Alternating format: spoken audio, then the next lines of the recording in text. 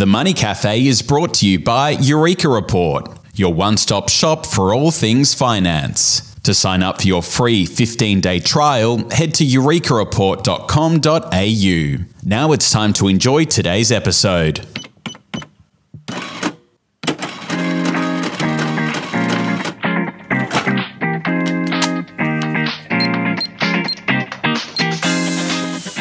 Hello, I'm Alan Kohler, founder of Eureka Report, finance presenter on ABC News and columnist for the New Daily. And I'm James Thompson, Chanticleer columnist at the Australian Financial Review. And we are the Money Cafe. Well, it's all happening in London at the moment. Oh, gosh. So, what a calamity. Well, I think there's a couple of things worth pointing out about it. Yes. Firstly, isn't it interesting that they cut taxes Yes. and do a right-wing budget, you'd have to say, right? A sort of a traditional Reaganite budget. Yes. And the market tanks. Yeah. The market hates it. Yes. Right? So it's a bit of a lesson for politicians that things have changed. You know, it isn't necessarily the case that you get a tick of approval from the capitalist markets for being a capitalist anymore. Yeah. So the new British Prime Minister Liz Truss has come in with this promise to sort of help out her people with tax cuts and caps on energy prices. The problem is both of those cost money, lots of money. And so the bond markets looked at this and gone, hang on, no. This is going to be inflationary. This is going to push interest rates up. And so yields have shot up and the pound's shot down, which is not what should happen. No, and the Bank of England last night steps in and starts buying what they call gilts in the UK, were actually bonds, or we call bonds. The UK, they call them gilts. So the Bank of England's in there buying them again. Yeah. So, and everyone's going, quantitative easing. But this is quite a specific thing that's happened here. So, because after the budget and the tax cuts, the yields have jumped up so quickly. Basically, we've had a year's worth of bond yield movements in 5 days. And so that has left some pension funds who use hedging to smooth out their inflation risk. That has left them facing margin calls, so they don't have enough liquidity. And so what have they been doing to get liquidity? They've been selling long-dated gilts, long-dated bonds, and that has sent bond yields through the roof. And we've got this sort of risk of pension funds becoming insolvent. So what the Bank of England was doing last night was a pension fund rescue, really. Yeah. Because they were all going broke. The pension funds were going broke. Yeah, and by broke, it's a short-term thing, right? You know. So they're not as if it's not as if they've got lots of borrowings and they'll go into the receivership. Yeah, but the technical definition of insolvent, which is not being able to pay your bills as they fall due, that was the problem, that these guys had been hit with these requests for liquidity that they couldn't meet quickly. Yeah. It's a great example, though, when you think about sort of the black swan type thing, the thing that no one sees coming. I reckon this is a great example. Who would have thought that pension hedging, which is designed to smooth out the things for the conditions for the pension holders, who would have thought that that's where something blows up? Yeah. I mean, it's so dramatic to watch. And now you've got the IMF telling the Truss government, can you please not do those tax cuts? That's a stupid idea. I mean, the IMF. I know. They're so loath to interfere in individual countries. I know, and yet they are. And they're telling the United Kingdom. Yeah. It's not as if it's a third world country. Well, I mean, that's been the narrative over the last week, that this is what happens in emerging markets. Yeah. The bond vigilantes, bond traders, they just get control and now what's going on. Now I think the Conservatives in the UK are going, maybe we made a mistake with Liz Truss and Mr. Kwarteng. Yeah. Well, I mean, it looks like, I don't know what they're going to do. I mean, how do they pull away from these tax cuts without looking like right idiots? But then again, how do they not pull away from those tax cuts with the sort of bond market and people's pensions suddenly at risk? I mean, what a disaster. I know. Well, the Bank of England will end up having to fund the tax cuts. Yeah. And all of this doesn't...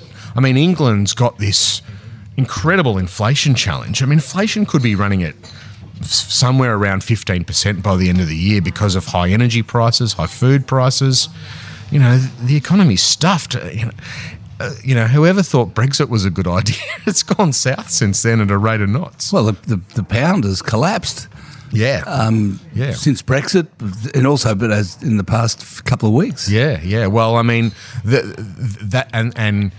pound should go up when interest rates go up, but the problem is that bond and currency traders, they see the recession coming in England as so bad that no one wants anything to do with the pound, and it's just being sold off. We do have this problem around the world of a strong US dollar, delivering recession to everyone. Which means that, I suppose what it means is the stronger US dollar means that nobody can really make mistakes now.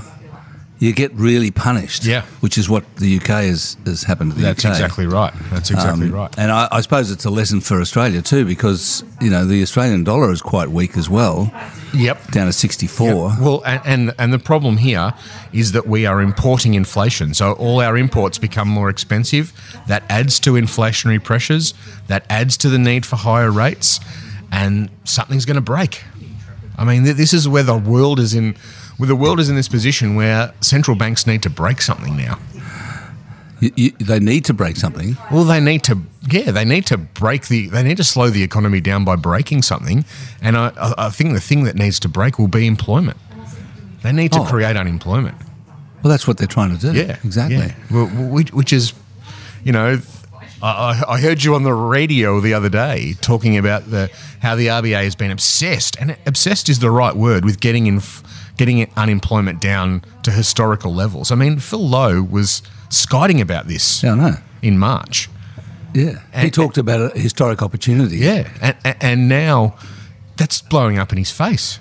Yeah. I mean, how much unemployment does he need to create? That's the question now. So that's the question for the Fed. As it happens, that's what my column in the New Daily is about this morning. Right.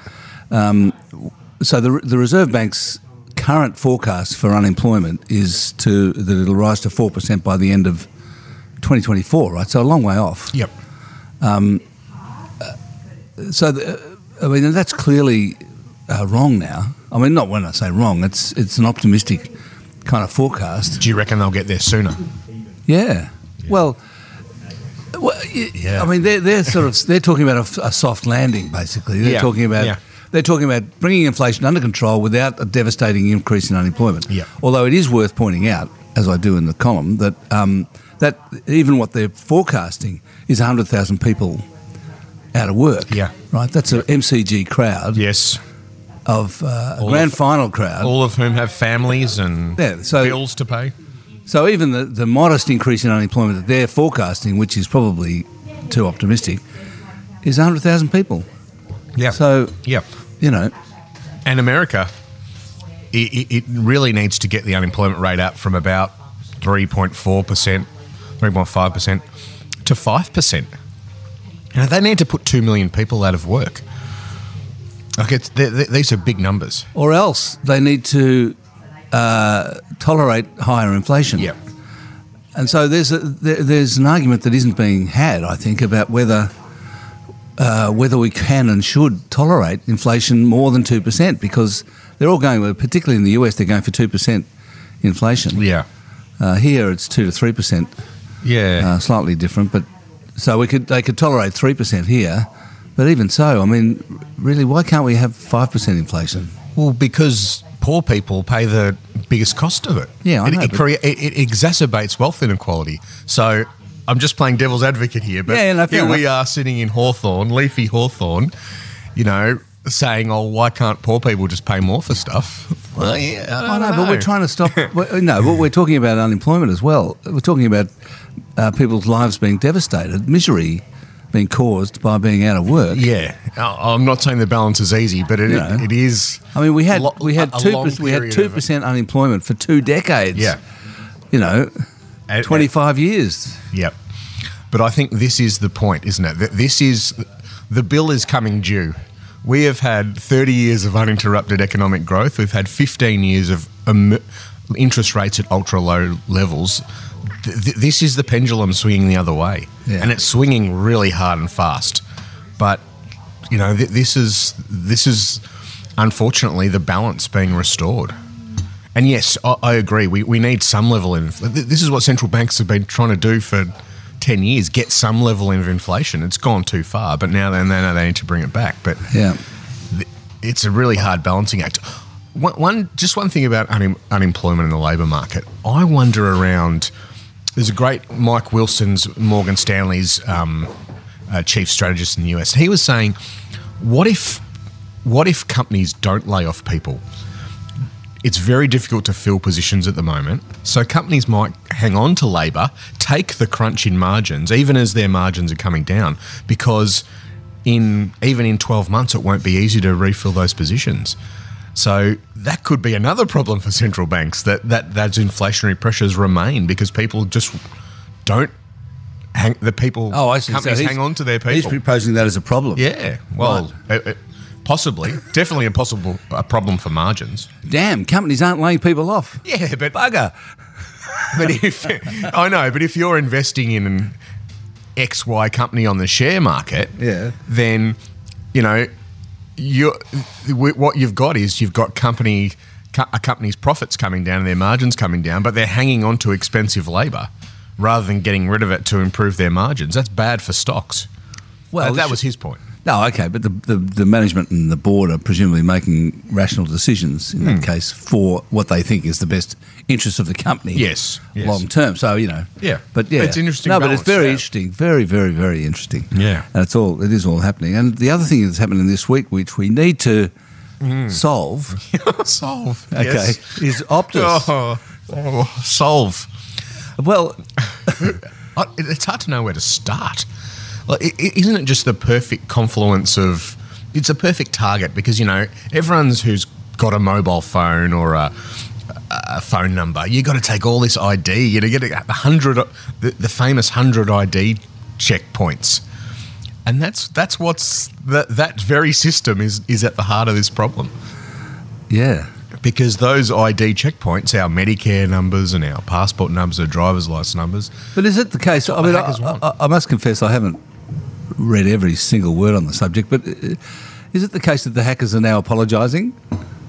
What's going on? I didn't quite get that either. I'm not sure if they're apologising to... Is that them? Is that really them who are apologising and saying we're sorry and we'll never do it again? Or I don't know what they said. I mean, the whole thing is just so murky, right? Like, whenever I see the AFP are involved, like, what are they going to do?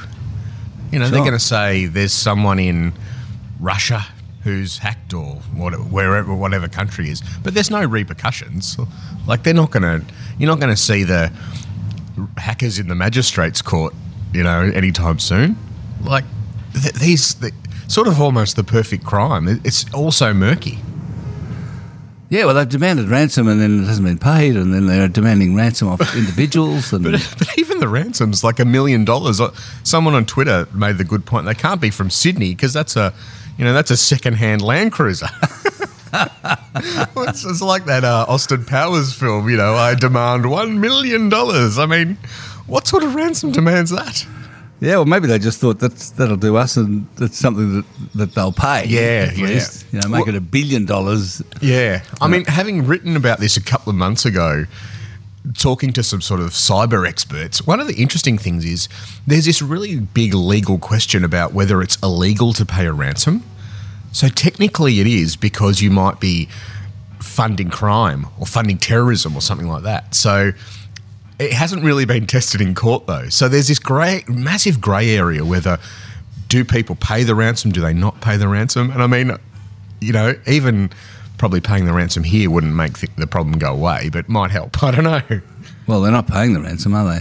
It doesn't appear. I mean, it's not really clear to me what anyone's doing other than throwing up their hands and saying this is really bad. I mean, one aspect of the story that hasn't really got a lot of attention, I think, is the fact that Gladys Berejiklian recently arrived at Optus. Yeah. And, she's now in the thick of it. I talked to her in her new role a couple of months ago, actually. Oh, yeah. When she was at Optus. And one of the things she said was, it's so nice to be not in the sort of day-to-day spotlight. People talking about what you're wearing and what every utterance you make is, how's that's being sort of passed. But she's probably longing for Parliament now. She might be easier in Parliament than fighting some Russian hackers or something. What a mess. What an absolute And mess. do you think there'll be a class action? Oh, I think there'll definitely be a class action, yeah. And then you've got this question of will there be sort of damages through the class action? Will they need to pay compensation to business? And then this great question of who's going to pay for the new passports and driver's licenses and all that sort of stuff. Well, the government's all saying that, it's got to be Optus pays for it. Got to be Optus, yeah. So that could be $1 billion. I mean, that's a fair whack. Yeah. And then you've got to think about how is this going to turn people off from becoming Optus customers? So have you looked at the Optus's parent share price, Singapore Telecom? No, I haven't. No, that's a good question. I'm not sure what the answer is there. I mean, they're a huge company, right? Massive conglomerate, fingers in all sorts of pies. So, yeah, maybe. I guess they ride this out. But yeah, it's very uncomfortable position to be in. I mean, the telco market's extraordinarily competitive in Australia. Yeah. Optus will just have to launch a price war to win people over. They'll have to go really low. So, I mean, I don't know how that works, but it's down 1.9% past 5 days. Okay, well, Singapore Telecom. Greg just gave me maybe the Singaporean punters are holding their nerve at the present. Yeah, well, they're not dumping the stock at least. No, that's right. Perhaps we better move on to questions. Yeah, we've got some great ones today. Yeah. Mitch says, I'm 35 years old. I've got 150K in super, another 120K in a share portfolio and 100K debt on my house. Given the uncertain times ahead, is my money safe from the government or is there a chance of them touching my super if we go into a recession? I don't think they'll touch your super, Mitch. Nope, you're fine, Mitch. Yeah, I mean, the eternal question around super is, will there be some rule change that makes it less attractive? Say, changing the tax settings, which are very generous in some areas. But I think Mitch at 35, he can just keep socking it away and he'll be fine. Yeah. Ian has asked a question that we've addressed a little bit. Is the British economy in a death spiral? My guess is your answer is probably not. But you would have to agree that they've sped past quite a few off-ramps and can't have many left. Oh, I think the British economy has been in a death spiral for about 40 years. Yeah. I mean, if you look at the pound, well, I had a graph on the pound a couple of nights ago or last night since World War II. And it's the pound in 1949. Yep. The pound was $4 US dollars. Yep. And close to a reserve currency for the world. Yeah.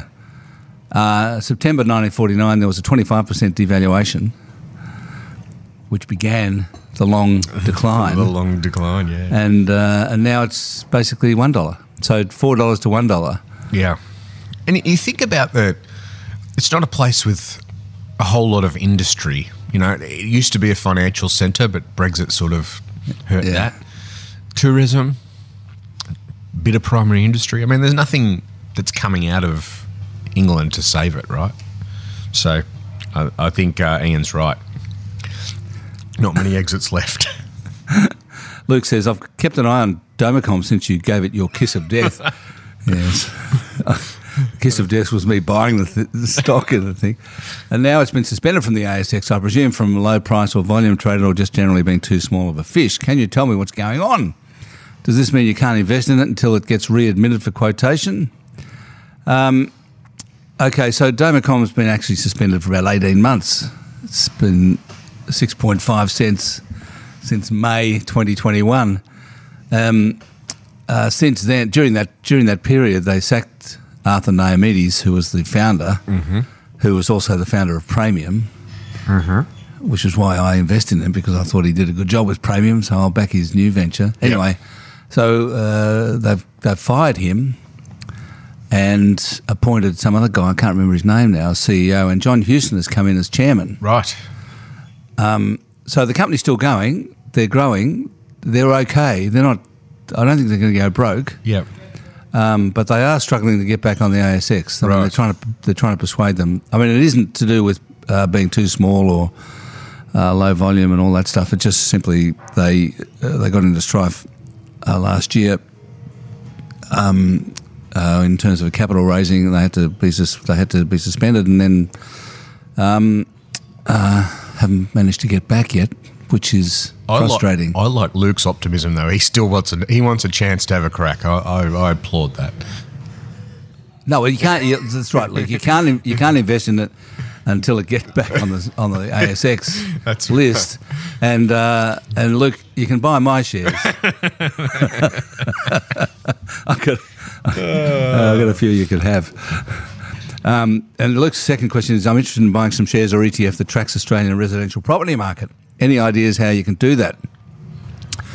Vanguard Australian Property is just retail, commercial, and industrial rather than residential. So there aren't any ETFs that track residential property. Your best tracker of residential property in Australia is the banks. Yeah, or one of the many mortgage companies. I mean, they are basically proxies for what happens in residential. Right. I mean, it's not direct, Luke, but I think Mortgage Choice is still listed, isn't it? You've got AFG and you've got Pepper. There's a number of these listed non-bank lenders and bank lenders. So that's probably the best way to do it. Evan Thornley, I've written this up. Evan Thornley's setting up a fund to invest in isn't it? Residential property. Yeah. It's a wholesale fund. It will be a wholesale fund. But if you're a sophisticated investor, you'll be able to invest in that. But it's not really there yet, I don't think. Sandra asks, my husband and I are religious listeners to your podcast and always have robust dinner conversations about topics on the Money Cafe. A couple of questions for you. Their house must be an interesting place at night. Absolutely. My husband is currently undertaking an MBA full-time this year to pivot into a different career path and therefore is not working. Will his HECS debt be tax deductible when he starts working again? So there's two types of HECS. There's fee help and there's HECS help. And I fully understand the difference. I have a feeling that fee help is more to do with MBAs or postgraduate study. Yes. So and fee help is tax deductible in some way, but I really think you need, Sandra, to get some advice from an accountant and not listen to a couple of blokes sitting in a cafe chatting in a podcast. Yes. Who don't really know. Unless you do know what you're talking about. No, I don't know what I'm talking about. But you could even ask the ATO. They will have they will have some good starting point information on this. I'd say that because I've recently done my tax myself. And the ATO website is very helpful. Right. So that might be a good place to go. Well, there is. I mean, I did Google it and there is quite a bit of stuff that I saw. I read it and failed to understand it. Yes, okay. Right. Okay, and Sandra's second question is, there have been lots of comments from the AFR, thanks for reading, Sandra, regarding a potential spin-out of Mineral Resources Lithium Company. Could you please explain why a spin-out can enable market value to be instantly created? I haven't seen it. Is that right? Is there talk about that? There is talk about that. So Mineral Resources has an iron ore business and a mining services business and a lithium business, and they are looking at spinning out the lithium business. And how that works is the market value is not instantaneously created. It's essentially taken from the mothership. So a slice of Mineral Resources and its value would be put into a separate vehicle on the ASX. Spin-offs have a great record, really, on the ASX. They've typically done really well. 1 + 1 often equals 3. And this is a way, Sandra, of saying, of sort of... better highlighting the value of that business when it's outside the main group. So, as Alan says, 1 + 1 often equals 3 in Australia. So, we wait to see what Chris Ellison, the founder of Mineral Resources, does. Derek says, I'm a devoted listener to each episode of Money Cafe.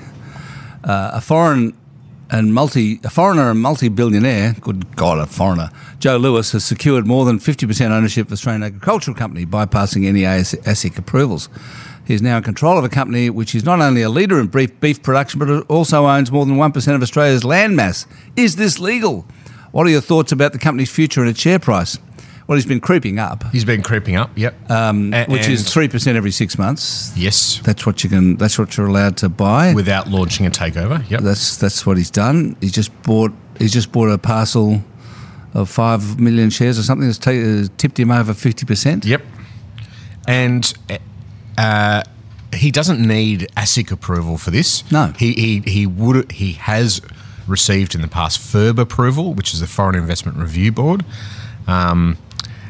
So there's nothing illegal. It is legal. About this. It is legal. I mean, yes, if someone else wants to buy the thing, they're welcome to have a crack at it. But at the moment, he's the guy who wants it. And I mean, this company has been something of a battler for a long time. So he's, buying on the cheap and pushing the share price up for everyone, I guess. So, but yes, there's no issues with the legality of it. No. Is it your turn? Your turn. Tim says, I'm still miffed why my wife doesn't receive super as a music tutor at school. When this is questioned, we were advised she wasn't employed by the school and she invoiced the school for work and was paid as a creditor. Does this sound like a legitimate reason to avoid paying super? I presume you mean, Tim, that she's paid as a contractor rather than a creditor. And if that's the case, then what she is paid includes super. Yes, and her obligation is to put money into super herself. Yep. That's the deal. Yeah. So she is paid super. It's just in the invoice. Yes, that's right. I mean, that's the difference between independent contractors and employees. I'm a contractor to the ABC and they pay me an amount that includes super. And there are benefits to that arrangement that independent contractors, tax benefits and the way they can structure their affairs that employees can't do. And this is one of the... We can all change our domicile to the Cook Islands. Yeah. Where there's palm trees. Yes. And there's a podcast in the Cook Islands. But yes, that's the way, that's the rub of the green there, Tim. If she's an employee, she'll get paid super by the school. Eleanor asks, a whole episode of superannuation and no mention of the renewed call for the vast pool of funds in superannuation to be used for nation building. What are your thoughts on the idea? Can superannuation funds continue to fulfil their legal duty to act in the best interests of members if other factors, like climate change and social welfare, are also considered in investment decisions? So there used to be a rule called the 30-20 rule, which required pension funds and life insurance companies to invest at least 30% of their funds into government bonds, 20% of which should be in federal government bonds. That's the basis of 30-20. Yep. And and what that was about was that it's part of the obligation that's on you in return for the tax break you get. Yes. Right? Yep. So there is a history of requiring these funds to do a certain type of investing in order to pay back, or in return for their tax break. Yeah, right. So there is some history to that. Paul Keating abolished the 30-20 rule in 1984, and these days nobody tells super funds where to invest. Yes, although Paul Keating prominently suggests in our newspaper quite regularly that super funds should be doing exactly the sort of nation building that Eleanor suggests. Well, that's right. So he's changed his So he's not as prescriptive as he was under that 30-20 rule, but he is supportive of that. What do you reckon? I mean, I think they've got I think it's up to the government to come up with nation building securities that the super funds can invest in. Yep. And are good are worth investing in. And so I think it's up to the government not to prescribe it, but to attract it, if you know what I mean. Yes. Yeah, that's an interest. So you favour a more formal I think they should for this. Well, and the way that the government could make it attractive for the super funds is by underpinning the risk in some way. Yeah, yeah. But not a full government guarantee, but find some way to lower the risk of the investment. So the super funds get their return, but with a slightly lower risk because it's government supported. Yeah. I mean, I'm not in favour of the government passing legislation requiring super funds to invest a certain amount in what's called nation building, but I do think there is a case for the government to attract that money in some way. And I think at the moment super funds are actually doing a pretty good job of assessing these opportunities through a long-term financial lens. I mean, I think that, a 30-year financial lens does lead them to invest, that they own more infrastructure than basically anyone in the world, any other pension system in the world. That they own, they're getting into renewables, yes, because it's good for climate change, but also because there's lots of money to be made in it. So I think super funds are doing a pretty good job of actually balancing long-term financial considerations with nation-building considerations. I don't know if we need something formal. I think it. Yeah, no, I quite agree. I think it's sort of happening. I don't think there should be something formal. I think the government could launch green bonds. Yeah. For example, Yep. or hydrogen bonds, perhaps, Yep. if they want money to go into hydrogen. Yeah. Issue some bonds, underpin the risk, and the super funds will get into it. But I do, worry a little bit about this idea that super funds need to be doing what governments should do. Like, you want better education, like. Oh, government I see, sure. should do that. No, I totally agree with that. I mean, the super funds have to provide retirement incomes. That's their job. Yeah. Not to build nations. That's the government's job. And not get caught out by margin calls in that's right. in the UK or something like that. Exactly. Okay, we've got one more question, which is really long. We're not going to outread the whole thing. It's from Saul, who says, we love to listen to your weekly podcast in the car with my spouse. Excellent.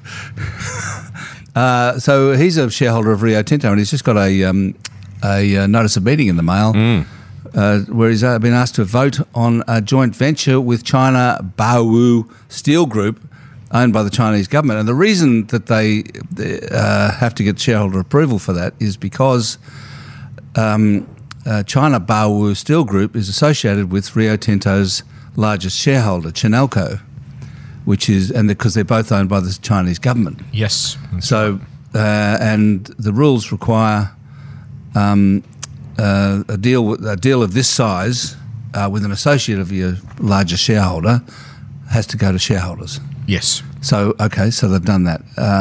But what Saul's on about is Resolution 2, which gives prior approval, has shareholders giving prior approval for any acquisition or disposal of a substantial asset from or to China Baowu, be and is hereby approved, which is vague and open-ended. And I bloody agree. I think it's amazing.